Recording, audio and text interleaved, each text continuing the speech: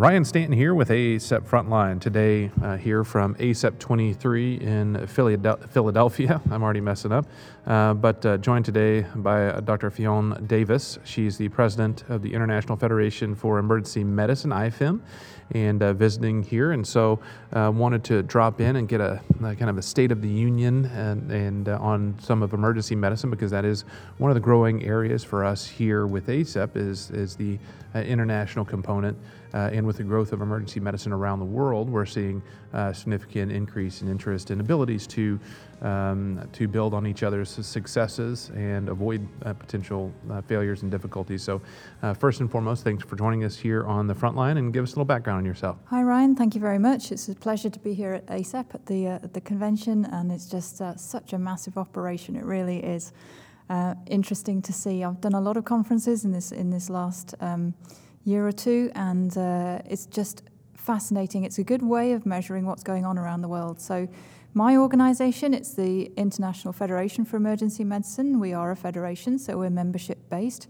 Member societies are the EM societies of that nation or of that region.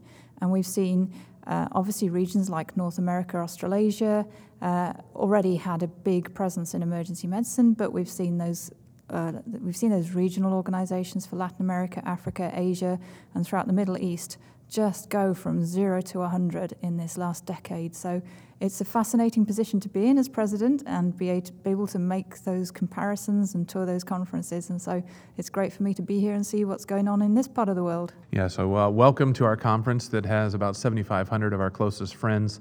And here at the Philadelphia Convention Center, which is giant. I've gotten all my steps in already today, and we're still only halfway through the day.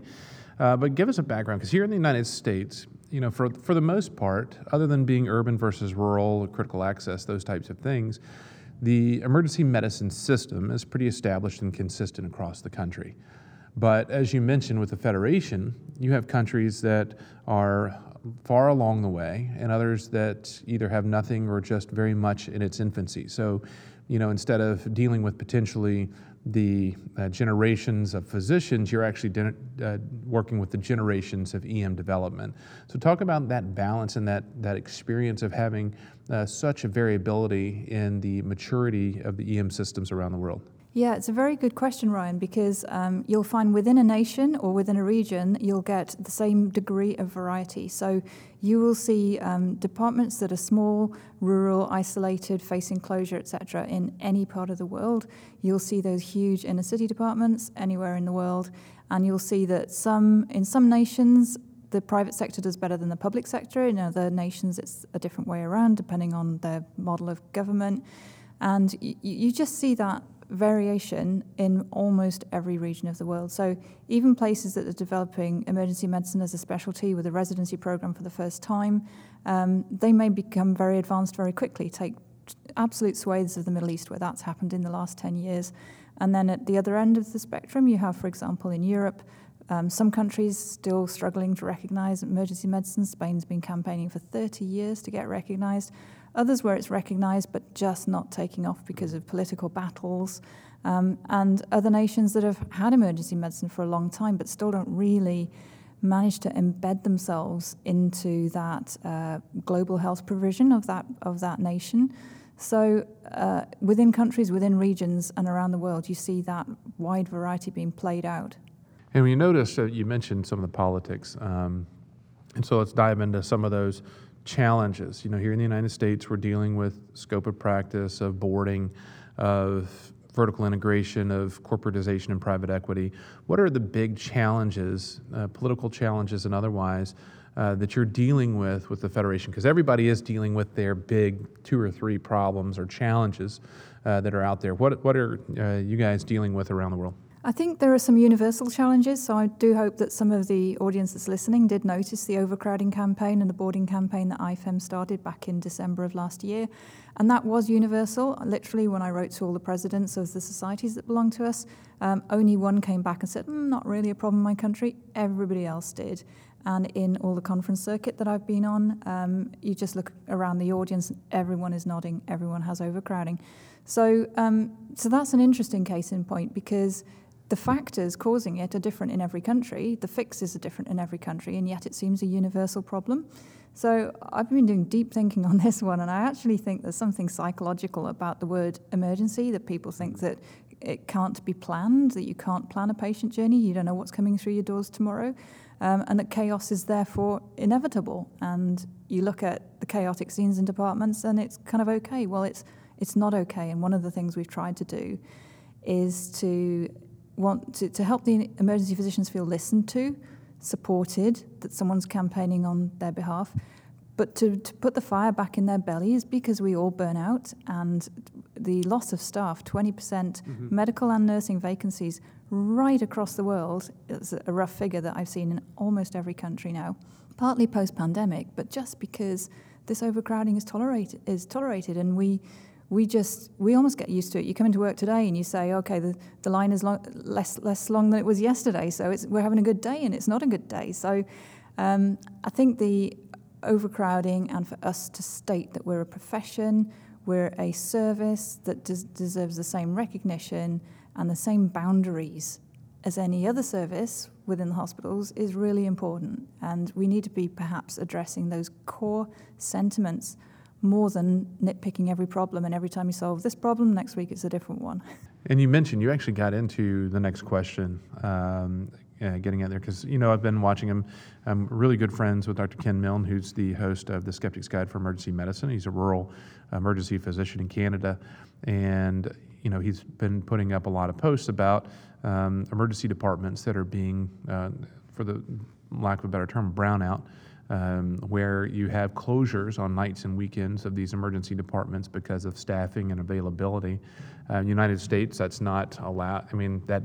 It's not technically allowed, because the emergency department has to be 24/7, 365. It doesn't say that some don't close, but you don't have temporary brownouts other than for physical plant type things.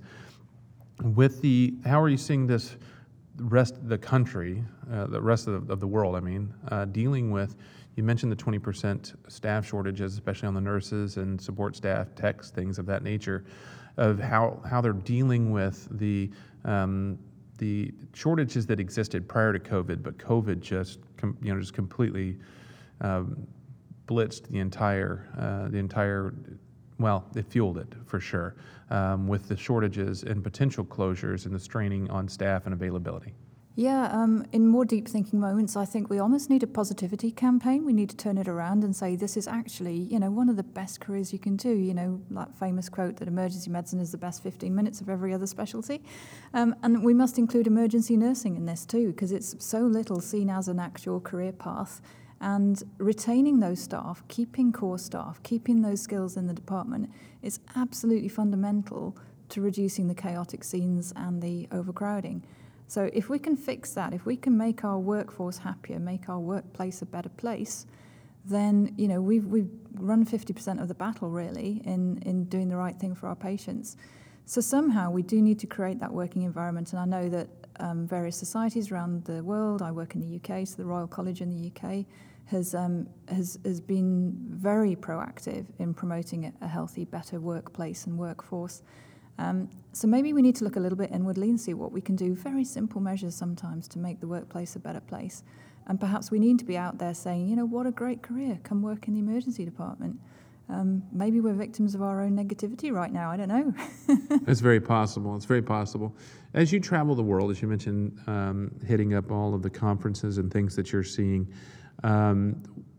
with that variability, with that experience that you have of medicine on the world stage, because I'm sure that for many of your physicians within UK's based system understand that one very well. United States, we're very accustomed to the US-based healthcare system. Kind of go through some of that variability you see in the approach to emergency medicine. We have EMTALA, where you have the mandatory, the evaluation stabilization for everybody, no matter, without question of pay or ability to pay. You'll see countries like when I went and did a mission in Ecuador, you could go to the emergency department, but if you didn't have the money up front, you may not get seen. You look at other systems like what you have in Canada and Australia that have more of that universal-based system, even though Australia still has kind of the tiered system. When you travel the world, kind of talk about some of those differences you see in the approach to emergency medicine. Sure. I suppose we've segued into what I was determined to bring up today, which is the World Health Assembly resolution, which was passed in May. Now, this is a massive achievement for emergency care. Now, if you work somewhere like North America, you may not be so aware of it because you've got this huge, federal and state government that buffers you between the WHO and what you're actually doing in your place. But in many countries, what the WHO says matters, and the resolution is a must-do mandate to governments. So what we achieved in May of this year was a mandate for integrated emergency, critical and operative care, ECO for short. And the key to this resolution that was passed, it's about 4 pages of it, and it says really useful stuff, but the word integrated across the patient journey. So the biggest variability that I can see sometimes is that from that time of critical illness, critical injury, through to the right hospital bed, there are so many stages on this timeline, and some countries do the pre-hospital care very well. Places like Europe are a little bit obsessed about having a physician in an ambulance go out to a home. Right through to some countries really major on the critical and operative care. They'll have 28 MRI scanners and 50 million operating suites, but actually they don't have triage in the emergency department. You have services where there are good ambulances in pockets of some cities run by private company and nothing for the rest of the population, through to very relatively poor countries like Ghana that has now a nationalised ambulance system with a nationalised call-out number. Instead of trying to remember, pick a list of 15 different numbers to call an ambulance. So it just seems as if within many places there are pockets of excellence somewhere along that patient journey, and you can see, poor African hospitals that have the CT scanner right at the front door, and you get in your pan scan, trauma scan within 30 minutes of arrival. But the bit before and the bit after doesn't add up. And so I think this is a big challenge to governments, to make the whole journey add up so that time-critical stuff gets dealt with at time-critical speed, and that you don't have, these peaks and troughs, I suppose, of provision of healthcare to get that illness or injury treated. Now, do you feel, you mentioned the kind of the backbone of government-based backing of most of the many countries out there, North America, much of Europe being involved as well. How do you bridge that gap in countries where there isn't that support available for emergency medicine?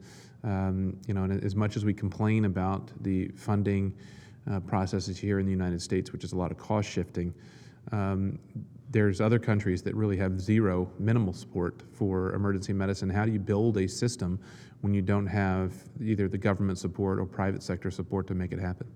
Do you know what's amazed me in the stories that I've heard, Ryan, is the power of the emergency physician really to tell a patient's story and tell a convincing story that emergency care matters. Because as soon as you highlight it to, the next 10 people walking down the street, people know that in their heart of hearts. So if you can find your way to influence government, which you probably can't in the UK and the USA because, we're massive nations with massive governments, but the success stories I've heard from whether it's Malawi or the Philippines or various countries in the world where someone has managed to get the ear of the health minister and then bent their ear and said emergency care can be planned, can be organised, we can do better. And of course, post-COVID, we should really have all taken as much advantage of that as we could. Unfortunately, I think our batteries were so low that we didn't maximise that opportunity. But it's not too late. COVID's not, a long ago memory. And it did result in many emergency physicians being put in high management positions, whether it was in the pre-hospital coordination service or at the hospital level within the, higher corridors of power. And a lot of people's careers were catapulted in a management direction. And we have a lot of transferable skills. We are good problem solvers, prioritizers. We're good at finding alternative solutions, getting teams to pull together. So maybe, when you've burned out from the clinical care, we need to find ourselves in these influential positions. And the strides that have been made in some places, I just can't believe how effective these guys have been in campaigning for the specialty. I love the idea because we talk about that a lot. That emergency physicians can succeed in so many areas that aren't just clinical medicine, just because of the mindset and the skill set that is necessary to be an emergency physician. The kind of sorting from chaos, the stabilization, the rapid decision making, which may not always be the best, but it's still being able to think on our feet, stay calm, that type of thing. But as we move forward, how do you mentioned COVID, you mentioned some of that taking advantage of advancing emergency care. Here with ASAP, we are having this significant increase in kind of that globalization of understanding the rest of the EM family around the world. How do we, as all these organizations, all of these countries, work together to continue to advance healthcare, to build more of a symbiotic relationship, to advance emergency care, of taking advantage of each other's successes, minimizing failures, being able to share ideas, and continuing to improve. Yeah, and I guess going back to my own organisation, the International Federation for Emergency Medicine, that's what IFEM does, is put a lot of people together in the same room, and we try and solve problems together, create documents that help other people who are just looking for those kinds of resources that you can see on our website. And even at the conference that we hold every year, the ISEM conference, for example, this year in Amsterdam, we put a bunch of the EOs, including Sue Sidori, in a room with the other EOs, and they enjoyed themselves so much comparing stories and sharing solutions that they needed extra time in the room because they just kept talking and talking and talking. And then we put all the presidents of the regional societies together, and we did a little showcase event on the final day of what are our, snapshot of our problems in our region, exploring the similarities and the differences, and there are actually way more similarities than there are differences. And yeah, together we are stronger. That's my motto, really, for this job. And we can learn a lot from each other. And I think that's what the Federation seeks to do, really, is put us in the same space. So how can folks get information, either contacting you or information about IFEM as well? Sure. So ifem.cc, put that into your search tool and you'll find the website straight away. You'll see, firstly, all the resources and kind of things that I talked about, policy statements, minimum standards for geriatric care, pediatric care, et cetera, curricula, core curricula. So if there are any listeners in the evolving EM space, then please look at the resources. You'll find that you don't have to reinvent the wheel. It's all there. If you want to get involved, we have special interest groups. We have 15 of them covering clinical topics and structural topics, technology, informatics, etc. So anybody can apply to be in a special interest group. Just go on the website and there's a brief application form. And then from that, you could grow into a committee member or a board member. It's great having you. Appreciate it. Thanks for joining us here on the front line, talking with Dr. Ffion Davies, president of the International Federation for Emergency Medicine, IFEM.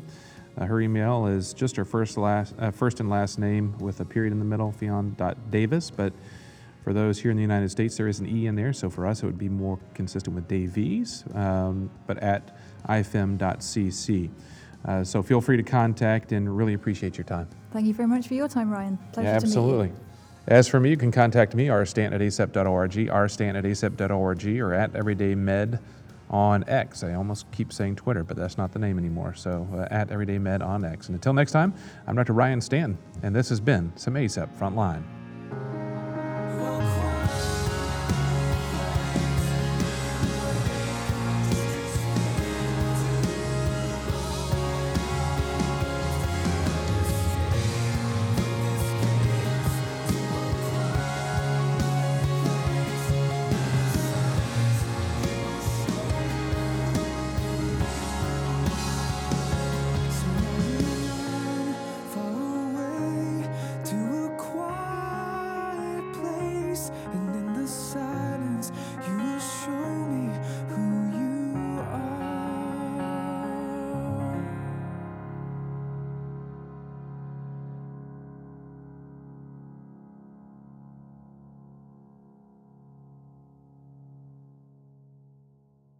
If you're not on the front lines, you're on the sidelines. Cue the music. Bow, bow, bow. There. Quiet place, all Yeah. alone. Da, da, da.